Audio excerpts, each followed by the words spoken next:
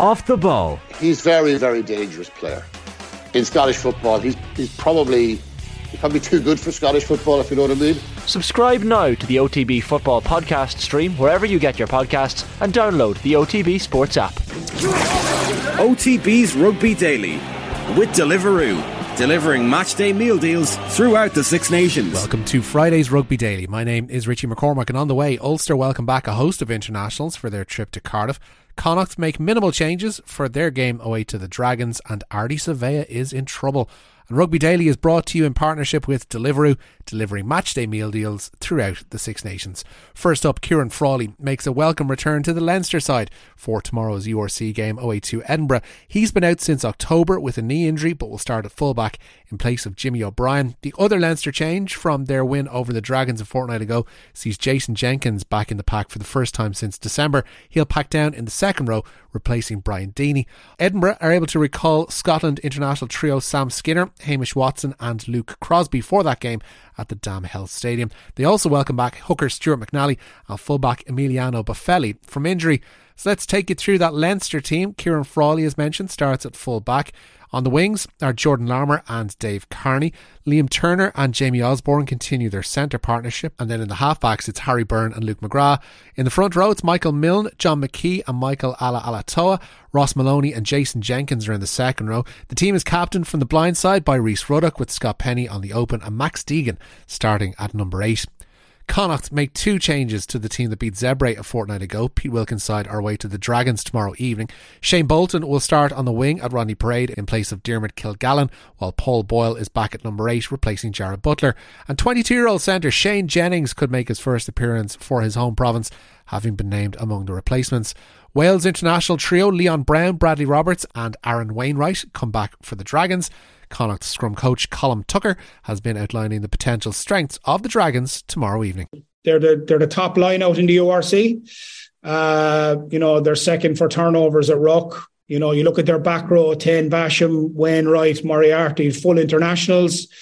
Rodri Williams at 9 is a huge threat in terms of running, and then you've got Rio Dyer, who's been recently capped as well. So, there's plenty of quality across the park. They hold on to the ball well. They attack from pretty much everywhere in the pitch. And this is their last home game of the season. They're trying to make a big festival out of it, giving out tickets and trying to fill up their home ground. So we're expecting a massive challenge. They'll obviously be looking at us to go. They can springboard their season or get themselves back into it as well. So, there's huge quality across the park. They're very strong around the contact area. As I said, very, very good line out. It's going to be a massive challenge for us. But one we're massively looking forward to. So that Connacht team in full has Tiernan O'Halloran earning a 220th cap at full back. On the wings are Shane Bolton and John Porch. Tom Farrell and Cathal Ford continue their centre partnership.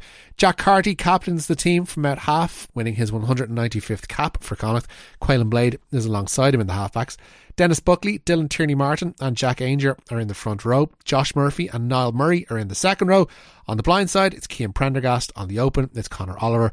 And as I mentioned, at number 8 is Paul Boyle. Our last batch of team news today involves Ulster, who make changes galore from last week's win away to the South Sea Sharks. Into the backs for tomorrow's trip to Cardiff come Jacob Stockdale, Ben Moxham, James Hume, Billy Burns and Nathan Doak. Rob Herring is back from Ireland duty to captain the team from the front row. Kieran Treadwell and Sam Carter come into the second row for Alan O'Connor and Harry Sheridan, and there's an all-new back row too. Wales international props Rhys Carey and Dylan Lewis both start for Cardiff, while Samoan centre Ray Lilo makes his 150th appearance for them. That Ulster team has Mike Larry at full back, Ben Moxham and Jacob Stockdale manning the wings, with a centre partnership of James Hume and Stuart Moore. Billy Burns returns at out half, with Nathan Doak at scrum half. In the front row, it's Rory Sutherland, Rob Herring and Jeff Tumaga Allen. Kieran Treadwell and Sam Carter, as I mentioned, make up that second row partnership. On the blind side, it's Dave McCann, Marcus Ray is on the open, and Nick Timoney will start at number 8.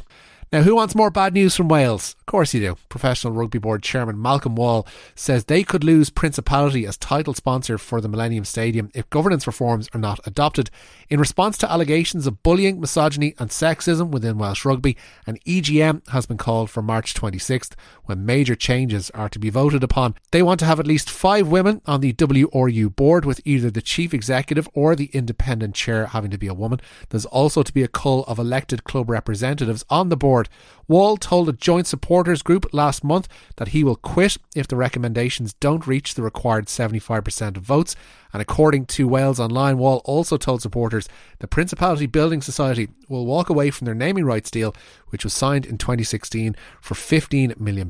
That's due to expire in 2026.